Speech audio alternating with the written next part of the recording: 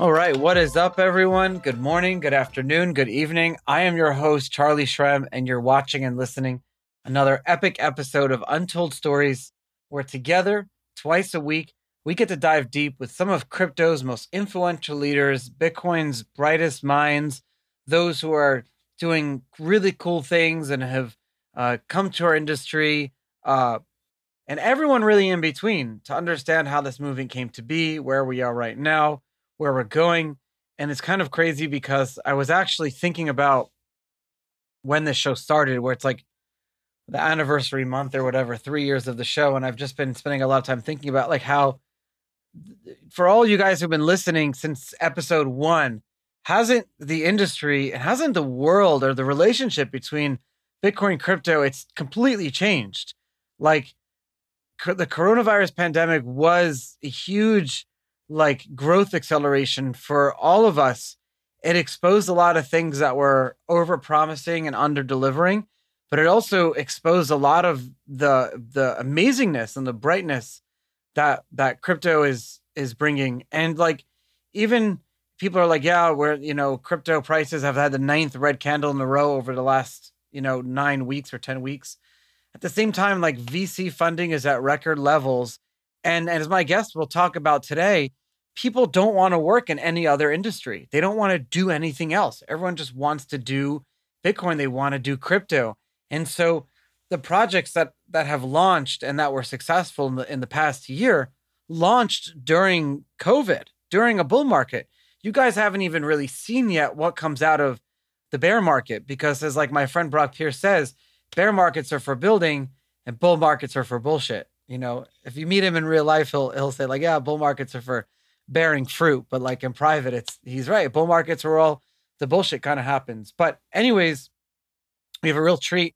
I'm really excited to introduce you guys to my next guest to talk about a lot of the cool things that he's done in his very young life. Eric Tung. Eric, thanks for coming on Untold Stories today. Hi, I feel really honored to appear on this podcast. Actually, I've been watching some episodes and felt like it was all really great, and really would look forward to talking to you about everything I've been doing. Thank you. I'm honored, and if anything, the show allows me to talk to people and bring them to light of what people have been doing that is so cool that very few people even know about. And just to I want to give your background a little bit. You grew up in China behind like the Great Firewall. And for those who know, there still exists most apps and platforms and social media. Probably even this podcast is not available in China. And at the age of 12, over 10 years ago, you started working on a virtual private network that's still being used today called Geph. GEFH, and it's a great website. I was on it earlier. What's it? Geph.io, right? Yeah, Geph.io, and still being used today in a lot of places like China and Iran, but probably also Syria and everything. And now you're launching your new blockchain. Did I pronounce it right? Thelemio? Yeah. And listen, I look at a lot of blockchains and a lot of protocols, and I've read more white papers than anyone could imagine. It's like whoever has read the most scripts in the world, like screenplays. I've read more white papers and have seen more blockchains that have started and failed and started and been successful, usually very early on. But what's very intriguing is what you kind of did with this, and I'm really excited to get into it. Can you tell me a little bit more about yourself? Like, what did I miss? Yeah, definitely.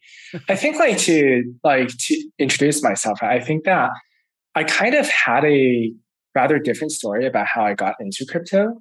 So it really comes back to how I got into like security and like cryptography and the whole cypherpunk stuff in general. So you are right. Like when I was very young, I think I was 11 or 12, I kind of made my first large software project. It wasn't actually a VPN at first. It was just a browser called Yaspid built on Chromium. It had some really cool features, but one of it was that it had a built-in VPN, and it let people in China, where I lived, to access blocked websites like YouTube, Wikipedia, and websites like that safely and reliably. And what building this really made me realize was that by coding and by learning cryptography and learning these technologies, you can make something with it, tangible impacts on the world really quickly. You don't need to build a factory. You don't need Huh. to make sure that your machine actually fits together. You just code your ideas and you're done. And with Yasib, I gave it to my friends. They can watch their cat videos, learn stuff on Wikipedia, etc. And I could see that it immediately had an impact. And more importantly, it got me interested in cybersecurity and cryptography and the whole kind of like suite of cypherpunk technologies, right? And I was really fascinated because by building these simple cryptographic protocols like VPNs, you could achieve what seemed to me like utopian goals. Like you could protect privacy from a totalitarian government. You could encrypt data in such a way that only the person controls it, even if like everybody else in the world wants to get at it.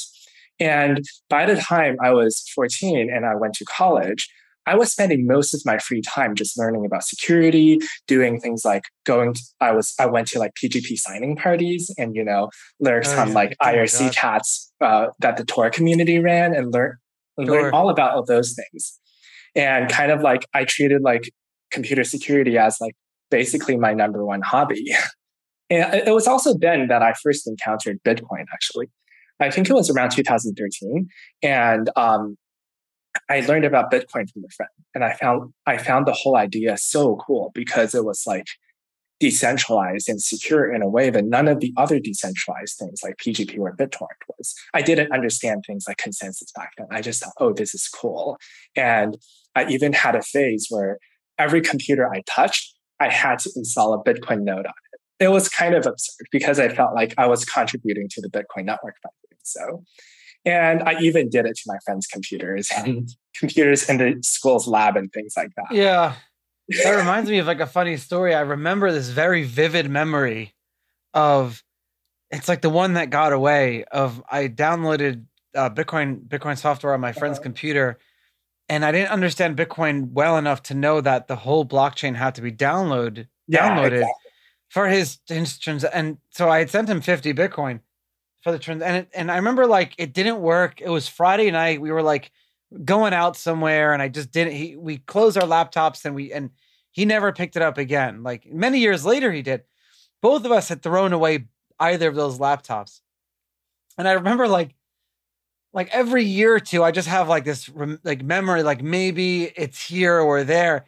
And just the other day, I had like a breakthrough. As I found like an email where he sent me in our old like AOL addresses, like his address. Like I sent him that fit, and I saw the 50 Bitcoin, and it's sitting in that address still. And I'm like, oh my God, I can't Yeah, get it. I didn't actually own too much Bitcoin. I just installed nodes everywhere and I polluted who knows how many hard drives with like blockchain data. So, but yeah, I was really excited about this kind of thing. And when I started my PhD program right after I graduated, um, I basically devoted all of my research into privacy protecting protocols like Tor and Freenet. And my dream at that time was I wanted to build a better Tor that was trustless and decentralized. Because as you perhaps know, Tor is supposed to be privacy protecting, but their whole security depends on trusting the Tor project, which centrally runs the directories and things like that. But I trustless and always decentralized. wondered how that worked with Tor. Like when you download, I understand the concept of a Yeah, VPN and yeah, Tor, how, you have your own, internal or intranet in your house where it's like you can have all your yeah, computers, but once the data leaves your home and it accesses the internet, yeah, it's not through your internet service provider. It's not encrypted. All the data, all the cookies, your browsing history, but also like every footprint and yeah, basically it's all unencrypted. And so it takes all the data. And so we're lucky actually that the internet was built in a way where data can pass through.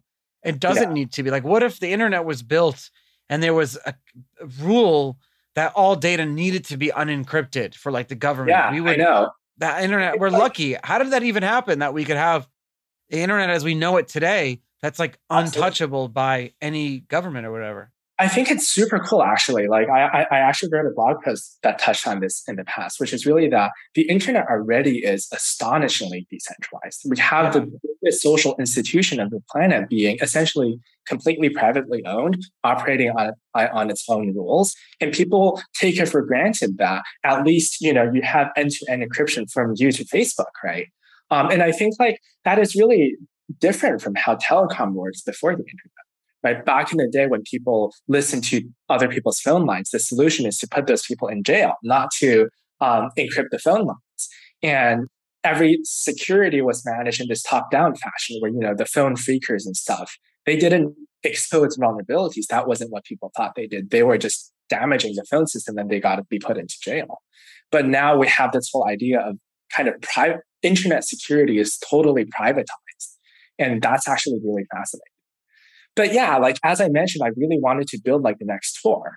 And that was decentralized and trustless. And that's a really difficult combo because if you're decentralized, it's hard to have consensus. And if you want like trust, you need some authority typically to kind of give people trusted reputations, which was how Tor worked. And that was, and then I kind of rediscovered Bitcoin. And I felt like Bitcoin is perfect for building this system I wanted to build because I was really drawn to how Bitcoin has incentives. It's not just a protocol, but it's not just a cryptographic protocol, but it's a crypto-economic protocol. Its own incentives ensure that the miners and the nodes actually want to follow the protocol. So we don't have to trust people to tell people what software to run to make sure everybody is honest. And that really struck me. And I felt like I'm going to build my dream communication network on top of Bitcoin. And I actually published quite a few papers in that area. I think I was one of the first people to embed an ENS-like naming system into the Bitcoin UTXO graph. So it's actually, I encode the... Really? That's so cool. Yeah, I encode like the name to ownership mappings into the UTXO graph in such a way that a thin client can just traverse the UTXO graph and get it without trusting anybody else. And I was super excited. I felt like, okay, this is one of the foundation building blocks. It's like the PKI layer, right? And I'm going to build the rest. Why is not taken off yet? I want to use that. Well, yeah, but right when I was developing these things, the Bitcoin block size controversy hit. Every Bitcoin forum I was on, everybody was talking about it. And that really shocked me because, I felt like in Bitcoin, I found an autonomous, trustless, self-sustaining, incentive-based protocol. And suddenly something important like the blocks filling up happens. And what resolves that has to be something that felt to me very much like politics and very much like majoritarianism. Very much like people coming around, and you have to trust that the Bitcoin community is generally good. I mean, I feel like the eventual solution they came up with, basically SegWit, wasn't too bad. But honestly, it kind of shook this whole idea in my head because I felt like, okay, Bitcoin's supposed to be trustless and self-sustaining, but ultimately the protocol is maintained by the community, and the community is not trustless. They're full of great people, but do I trust that 20 years later the Bitcoin community is going to be filled with great people? I have an inherent mistrust of anyone who tries to have any power in the Bitcoin world. Yeah. And so, then when I look at other blockchains like Ethereum, it's like so much worse, right? Ethereum hard forks are just like a fact of life. Every few months, the next one hits, and everybody just listens to Vitalik basically. And I started thinking, I really wanted to build a blockchain that doesn't mean any of this. And I also knew that I couldn't just tell people, hey, stop changing Bitcoin, because there was a pretty good reason why things happen, like governance happens, especially when you want like a really general purpose blockchain like Ethereum. It seems necessary that it constantly needs governance, adding features, fixing bugs, this and that. But then kind of my entire research became focused on how can I build this blockchain, a blockchain that's as general as Ethereum, but more trustless than Bitcoin. And I kind of eventually hit on this idea of let's make the blockchain as simple as possible, but as decoupled from applications as possible, and therefore as general as possible. And this kind of gives eventually a blockchain that's quite different from both Bitcoin and Ethereum. I'd love to talk about it a little bit later.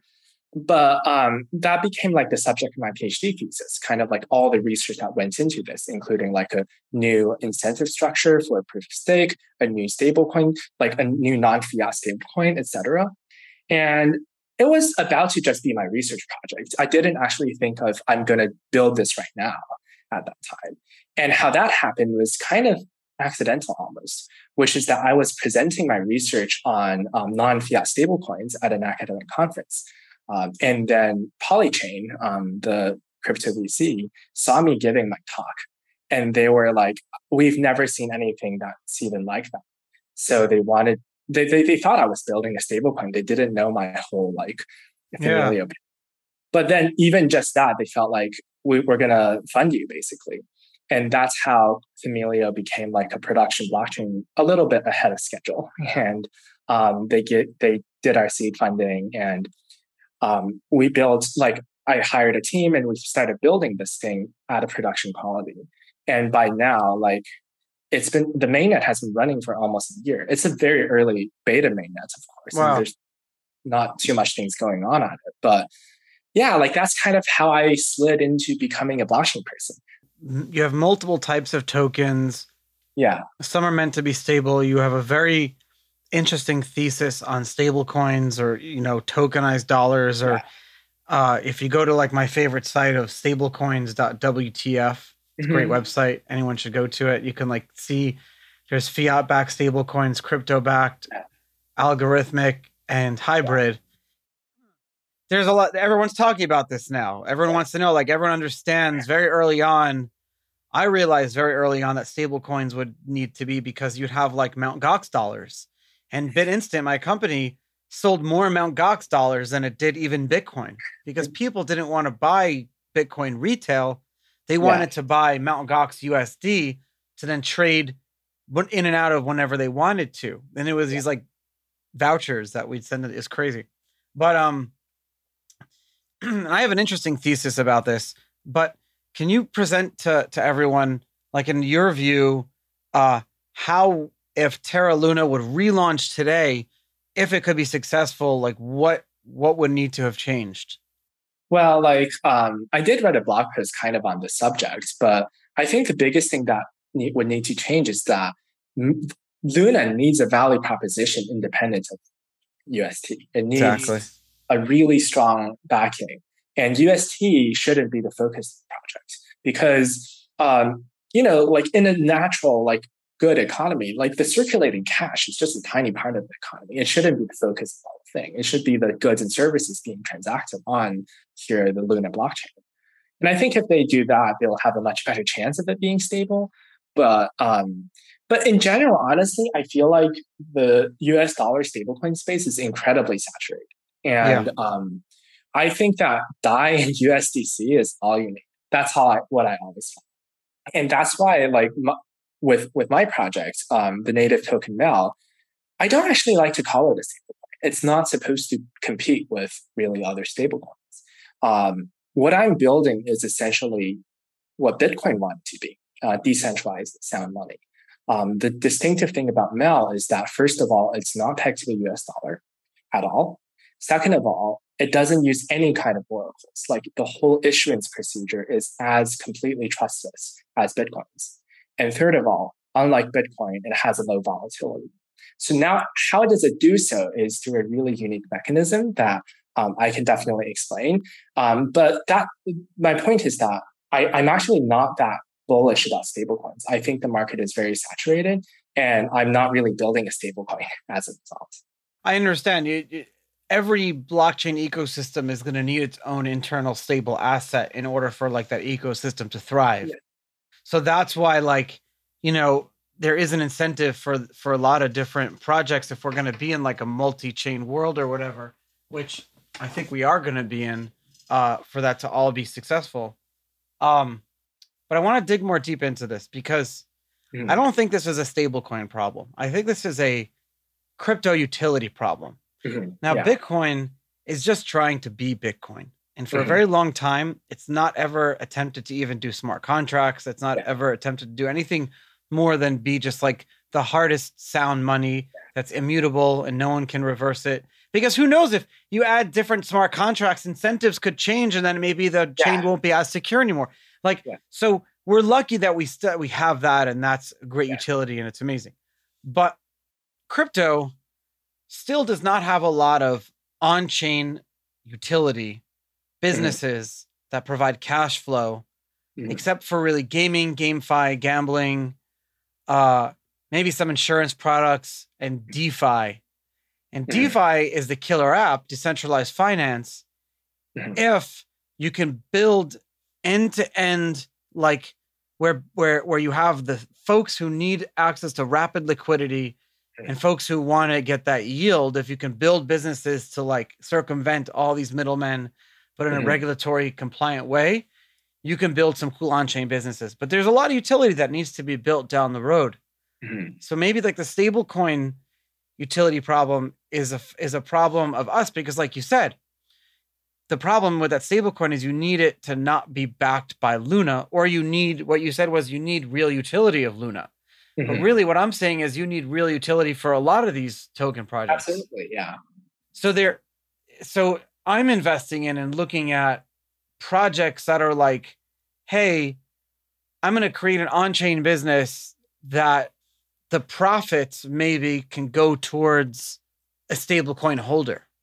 Because then a stablecoin, instead of being like worth $1, the stablecoin is the right to $1 at the end of the year or something like that. You know what I mean? I mean, I think things like that could work, but I feel like, again, right, I think that it depends on what you're trying to do here. I don't think trying to stack stable coins with ever more exotic financial structures is really the way to go, right? Because I think the whole problem here is really that there's a false dichotomy here. I think the false dichotomy is between, do you want sound money, like Bitcoin, or do you want stable money, like USDC?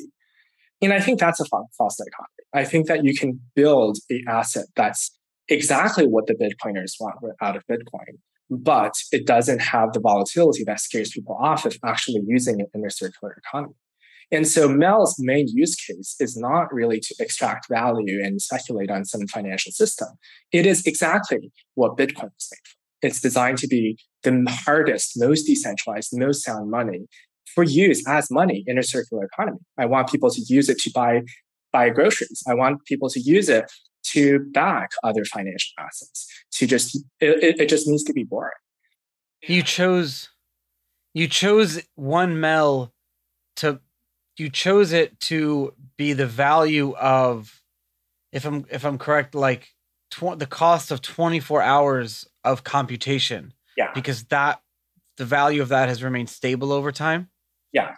Because it might be surprising that it has remained stable, right? Because computation has changed a lot.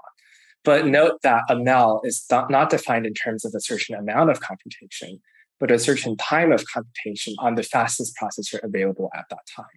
So for example, 10 years ago, a mel would be the cost of running computation on the fastest CPU available 10 years ago for a day.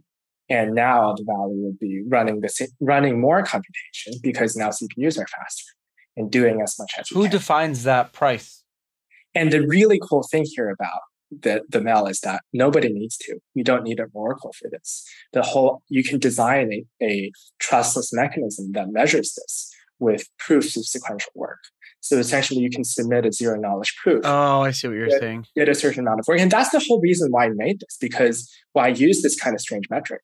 Because this way, the entire ecosystem can be oracle-free. Okay. So you've taken like the Bitcoin difficulty style of like where you just make the number a lot bigger and you're measuring the cost to do that on a 24-hour basis type. Is that essentially what you're doing, how it works? No, it's sequential computation here, right? So you're really proving that you did a hash of a hash of a hash of a hash like a million times or something. And that can only be done sequentially one by one. And you prove to the blockchain that you've done this much work. And that can only be produced by one CPU core. You can't ASIC it. You can't parallelize it. And when people submit these proofs, the blockchain then can see who is the fastest person I've ever seen do these proofs. And that defines what a day is, right? That defines how much hashes can the fastest guy make in a day. And therefore, when people submit these proofs, the number of hashes they proved can then translate into days instead of yeah.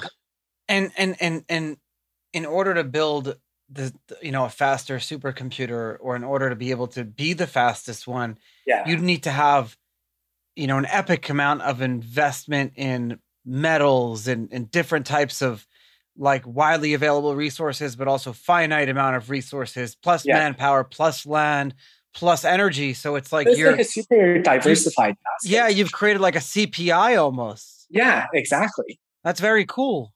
And it's trustless and measurable. And the really cool thing is that once this is like the reserve currency of DeFi, the whole DeFi ecosystem doesn't need oracles. Because you want prices, just look at, I don't know, Uniswap pools or something. You don't need Chainlink and oracles to tell you prices anymore, because the prices are measured against a stable non-fiat asset. Have you backtested this cost? I'm very curious to like, is it published? I want to see this. Yes, cool. It is actually.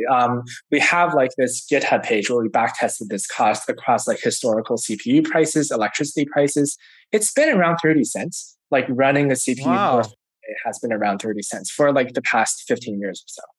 Yeah, your community is nice and strong. I see it's between the GitHub and your Telegram and all your socials. It's and you've only really done seed funding with Polychain last year or something like that. You guys are in a really great spot. Mm-hmm. This is some really cool stuff. So there are parts of the blockchain, or like you would say the constitution of it, that can and will never change, even if you've taken over the whole chain or done something like that. There are like parts of it that can never change. But you see, the thing here is really that it's not in a constitution, because I can't just tell people not to change it, right? If the community wants to change it, they're going to change it, right? True. Instead, the whole idea is that the blockchain is designed in a way to, first of all, it wouldn't have much to change. There wouldn't be a lot of need to change. It's a very simple protocol, very much like Bitcoin. How Bitcoin is much harder to change than Ethereum, also just because there's less knobs to tune. And the second reason is also the whole use case of this blockchain is really different from other L1s. It's designed to be decoupled from applications. It's designed to be like a root of trust that you kind of build layer 2s, layer 3s, layer 4s out of, and like have a really diverse ecosystem that remotely depends on the blockchain. And what this means is that it's going to be impossible to actually coordinate a new protocol change. I like to use the internet protocol as an analogy.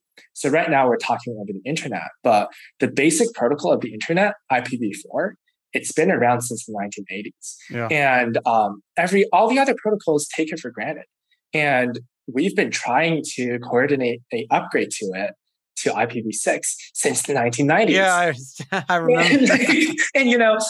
And this is where I think blockchain should be. It should be so simple that all the other internet protocols take it for granted. So when somebody tries to take it over, nobody's gonna listen. All the different like embedded devices and other protocols, all these hundreds of other application stacks. That's why, backward compatibility, right? Yeah, and the really interesting thing here is that this also means the blockchain needs to be general purpose. So the thing about Bitcoin is really that it's really simple. It's hard to change, but because it's bound to a particular application, it constantly has pressures to change because, the blocks are filling up. This money transfer application is not doing well, right? And people want to make this application better. But to make this application better, they got to change the blockchain. That's why I'm also really happy that Lightning Network and things like that are becoming bigger on Bitcoin. Because I think to have the blockchain in its right place, it has to be decoupled from the application. It acts kind of as the final arbiter or like the root of trust in the whole ecosystem. So for example, your app might not be anything related to money or blockchains. It could be, let's say, a peer-to-peer social network. That's end-to-end encrypted. And the relationship to the blockchain could just be as remote as everybody's public keys are on, let's say, a rollup that's verified on a blockchain. And everything else is off-chain. The communication's off-chain, the incentives are off-chain, everything else is off-chain. But kind of like the security critical part is backed up by the blockchain. So your whole peer-to-peer decentralized social network is safe.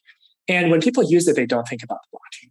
And I envision kind of like the blockchain taking this role of supporting the security of all sorts of decentralized secure communication protocols, publishing protocols, etc., and just be taken for granted by this whole ecosystem. It's not, most of the logic is not going to be on chain, and most people developing on this ecosystem wouldn't even deal with the blockchain at all. And I think this is how we actually get mass adoption of decentralized security. We can't do it by pushing people into DeFi and what we now call Web3. We need to expand the horizons into all these security critical apps. That's a really good point. That's a really, really good point. It almost makes me think about if we've crested that time when crypto and blockchain was and Bitcoin was for all of us, but now are all these businesses and projects being built for just enterprise, for just, the internet service providers of the future. Because at the end of the day, how I access the internet is through a company that we pay or something like that, or my cell phone, it's another company. So at the end of the day, it's like these gatekeepers. So, VPNs, what you built, they were very personal. Everyone someone who was using it had a reason to use it. But now with the internet, it's a little bit different. So I'm wondering if we crested that time yet. I don't think so. Yeah, I mean, I think that the thing is also just right now, the existing L1s and the whole Web3 culture, so to speak, is really focused on just doing the things in the blockchain itself and the few applications that it makes sense where it does so. It kind of reminds me of, let's say, when the internet first started and people just thought it was, okay, sending packets. And, people didn't really know what to do with it, right? They didn't figure out web pages or, phone calls or anything like that on the internet. There's so much we don't know. Yeah, and it just feels like, but then once people really realize that this is actually like a general purpose, like kind of a narrow waist protocol that you can just innovate infinitely on top of, but not within it, that's when the whole thing exploded. So like the internet, I feel like, as I kind of alluded to, I think it's the turning point in the whole way telecom worked, right? Previously, every network we had was top down and like integrated, right? The phone system was like this international cartel of like government-backed monopolies. Oh yeah. And the whole system was like, everybody sat down and standardized everything, every aspect from the phone lines to the phones. And that's the next version of phone network. And 10 years later, everybody sits down again and does governance, right? And the thing is that this really reminds me of how blockchain works now. Every few months, the community sits down together and thinks, what should we do to this L1? And let's add these features. And then a new, more complex update pushes out. But instead, I think the key to actually mass adoption of this technology is you need to figure out this narrow waist, this part that supports the security and the functionality of everything else. But itself, it doesn't need to change. Yeah. And never innovate inside it. And I think that's the vision. People don't study that enough. People don't study that enough. That's the game theory. That's the socio token economics behind this whole thing. The reason that we're here today. Very few people. I feel like I'm talking to an echo chamber sometimes on this show because that's the why. Why does this all work? Why are we here? How did we get here? It doesn't make sense to me so many times. I think about it. Yeah, and I think like the key killer feature of blockchains is endogenous trust, right? That's the word I use. Like you trust the system because of its own internal rules and it incentivizes people to do the right thing. And you're not trusting people. You're trusting the design of this protocol. And that should be what we all want to build. But instead, people are just like making these really complicated protocols that honestly often have very broken incentives and then just throwing the bat to community governance to fix things when things break. And I think like that's not what this new system is about, right? If you want to trust the Ethereum community, for example, to make the right choice all the time, why not have, I don't know, the government run a blockchain? I mean, you can trust the American public too. That's also a community. That's also majoritarian, right? I feel like people are missing the point of this whole decentralization and trustless thing. It really means trusting a mechanism that's very simple and obviously self-incentivized. It doesn't really mean trusting communities or trusting decentralization in the vaguest sense. This is so cool. This is so. Where is the state of the blockchain now? Are the tokens trading anywhere, or is it still your mainnet is released? I'm gonna go check the Mel token. No, like the token is not released yet. So the mainnet is released because we wanted like people to participate in testings early. But we're not kind of ready yet for like actually doing our public token sale. So we're planning on doing it sometime later this year. And it would mostly be selling our proof of stake token, actually, which is not the stable Mel token. The Mel token you can mint yourself. And you can actually get Mel now by Huh. minting it, and you can participate in the sequential proof of work lottery, so to speak, and get your own Mel tokens. But the proof of stake tokens are separate because I think that the ideal properties for a proof of stake token is very different from a currency, because proof of stake tokens should be volatile. They should reflect the network value, but money should be stable and sound, right? So we're going to be selling the proof of stake token later this year. And I think like a big thing we want to do before that is really just to get more activity on the blockchain and have like a robust developer community of people excited in this completely different paradigm of using blockchain. I'm excited about this too. This is really cool. I'm really and how you just went to a Bitcoin conference and you were presenting something that you were studying It was as a actually not a Bitcoin what conference. was it? It was a conference at MIT on crypto economic research. So it was like a peer-reviewed academic conference, and I was presenting the mechanism of how I measure this day of sequential computation and how that can back a completely Oracle-free stablecoin. And that's what attracted Polychain's attention. Wow. This is really I'm very impressed by what you're building. Do you have any um wish lists for applications that you would like to see people build on top of it? Absolutely. I think that one of my big wish lists is essentially like a like public key infrastructure, because I think people don't realize how horribly broken the public key infrastructure of our current internet is. Now we all have HTTPS, things are encrypted, but all of that really relies on a very insecure, very centralized. Oh It's yeah. kind of like it combines both the bad things about centralized networks and decentralized networks. It's like it's insecure even if you trust the centralized parties. I can go on and on about it, Oh but my god. Yeah. basically, like I think that actually opens up so many applications, right? If you have a decentralized PKI, then what that means is that when you communicate, you don't trust the infrastructure. You can much more easily build, let's say, decentralized social networks, decentralized, Twitter, decentralized end-to-end encrypted messengers and things like that, because suddenly you have like names that you can trust have the right public key. And I'm Yeah. actually kind of shocked that people don't do this as much with ENS. Well, the problem is people have to trust the chains too much still. It's like you're being Absolutely. pitched on a blockchain Yeah. instead of you And saying I we should what were you gonna say? Sorry? Yeah, and I think that's the whole problem, right? I shouldn't need to think about whether I trust the blockchain. The blockchain should Exactly. be obviously secure. But honestly, right? So for example, when I built Geth, I needed a PKI too. I could have used ENS to authenticate people. I didn't. Why? Because at the end of the day, I trust kind of like my hand-built service put into a colo more than Ethereum. I mean, who knows what crazy hack would happen on Ethereum, and maybe they'll do the next DAO hack and like mess up the governance, right? And it's so complicated to use too, and it's very geared towards their use cases. So I think this is like such a huge missed opportunity, because if you think about at the core what a blockchain is, it's trustless trust, right? What that's like, shouldn't it be obvious that the apps that need this are the security critical apps, the really life and death apps where whether this encryption is sound, lots of people count on it. But instead, those apps are not doing it. Oh, Tor you're is not. so right. Yeah. Tor is not using it. PGP is not using it. Journalists in, I don't know, like oppressive countries, they're not using ENS to encrypt anything.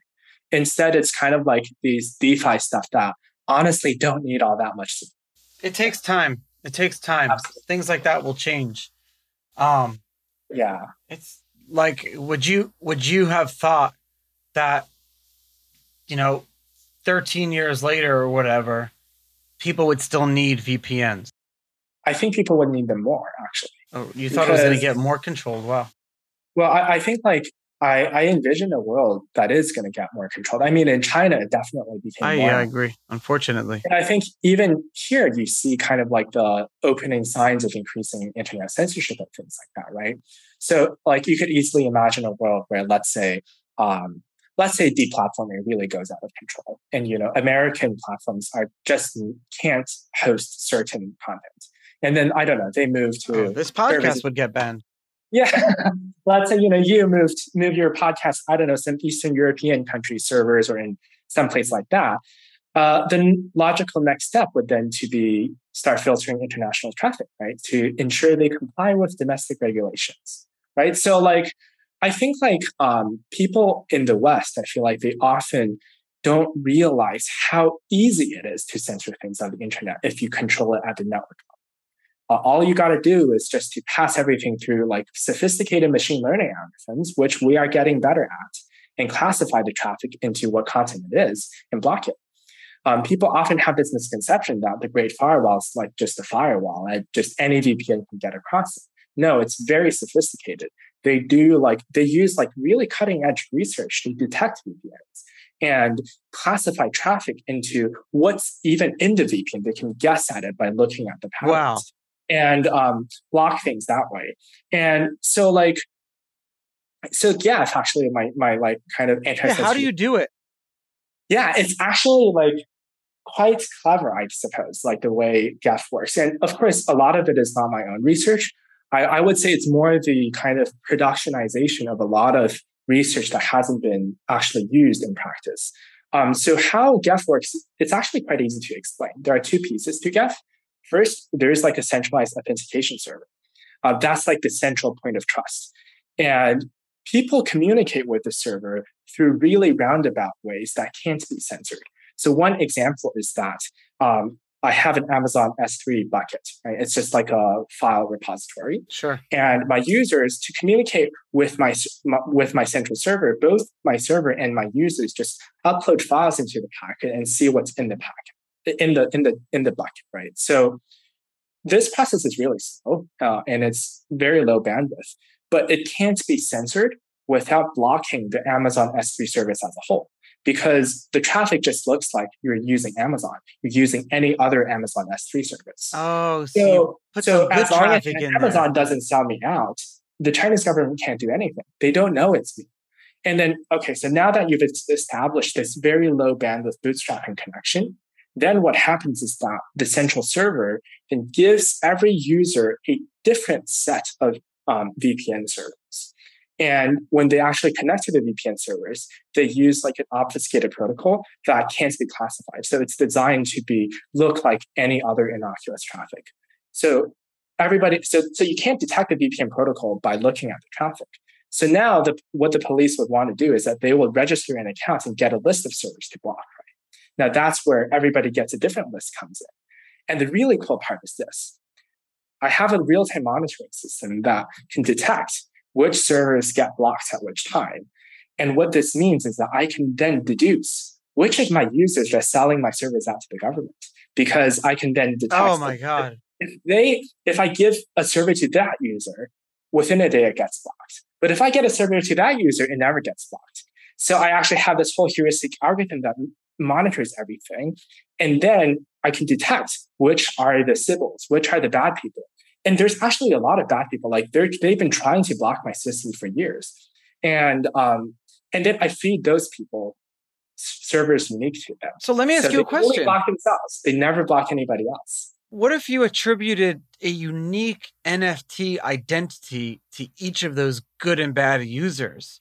And that I think that would actually be bad, right? Because like the thing is really that you want this to be permissionless. You don't want people to have to buy an NFT. Which no. Like for your own data, I meant to say, like, because you're doing machine learning on your own now, and you're creating like you can figure out who through anonymous identities where you don't need to know the actual who, but you know who is an actual good user who's not selling you out to the Chinese government. So you can almost launch a blockchain yourself and only airdrop tokens to like good users. You could do something like that, but that's so crazy. but the thing is actually like it's not like tokenized or related. No, but it's just cool to think about that stuff. Yeah, and the final really coolest part is this, right? So when I detect the police, they got to get new accounts, right? So now you might be thinking, okay, they can just get new accounts, and the first time they come, they can always block some servers, right? Now the problem is that they got to pay me to subscribe to the service, and to get new accounts, they pay me, and I use those accounts to buy even more servers. So they literally can't win. So like the Game more of they try whack-a-mole, but you're a very to, sophisticated mole. It's great. yeah. I mean, And honestly, I think that Geth is the only actually VPN I know in China that I would say it's actually hard to block. The others, I would say they're either the government hasn't gotten around to blocking them, or they literally work for the government. There are actually a lot of like Chinese VPNs that basically sell their user data to the government to not get blocked. And it's a pretty wild place. So cool. This is real. Well, thank you for taking the time and teaching us about so many different subjects today. I'm very impressed about what you've got going on. And I was actually just on an investment committee meeting this morning, and we're like, we need to see what the new class of projects are that are going to be launching next year, because this is getting a little bit, bleak now. So thank you for reinvigorating us, and you're giving our listeners a lot of enjoyment. People go for long car rides, and they always tell me it's like, wow, like within 1 hour, I learned so much that I didn't know before, and I'm learning too. So thank you again. And how can my listeners follow up? Like, what's your best point of like, should they follow your Twitter to get all the links? Yeah, I think that follow my Twitter, join the Discord, and really just stay tuned, because recently we're also going to be releasing a lot of documentation for our smart contract language, Melodion, which is really different from Solidity. And it really reflects kind of our vision of how layer one apps should be like. And I would really love interest and discussion about that, actually. So very cool. Thank you so much.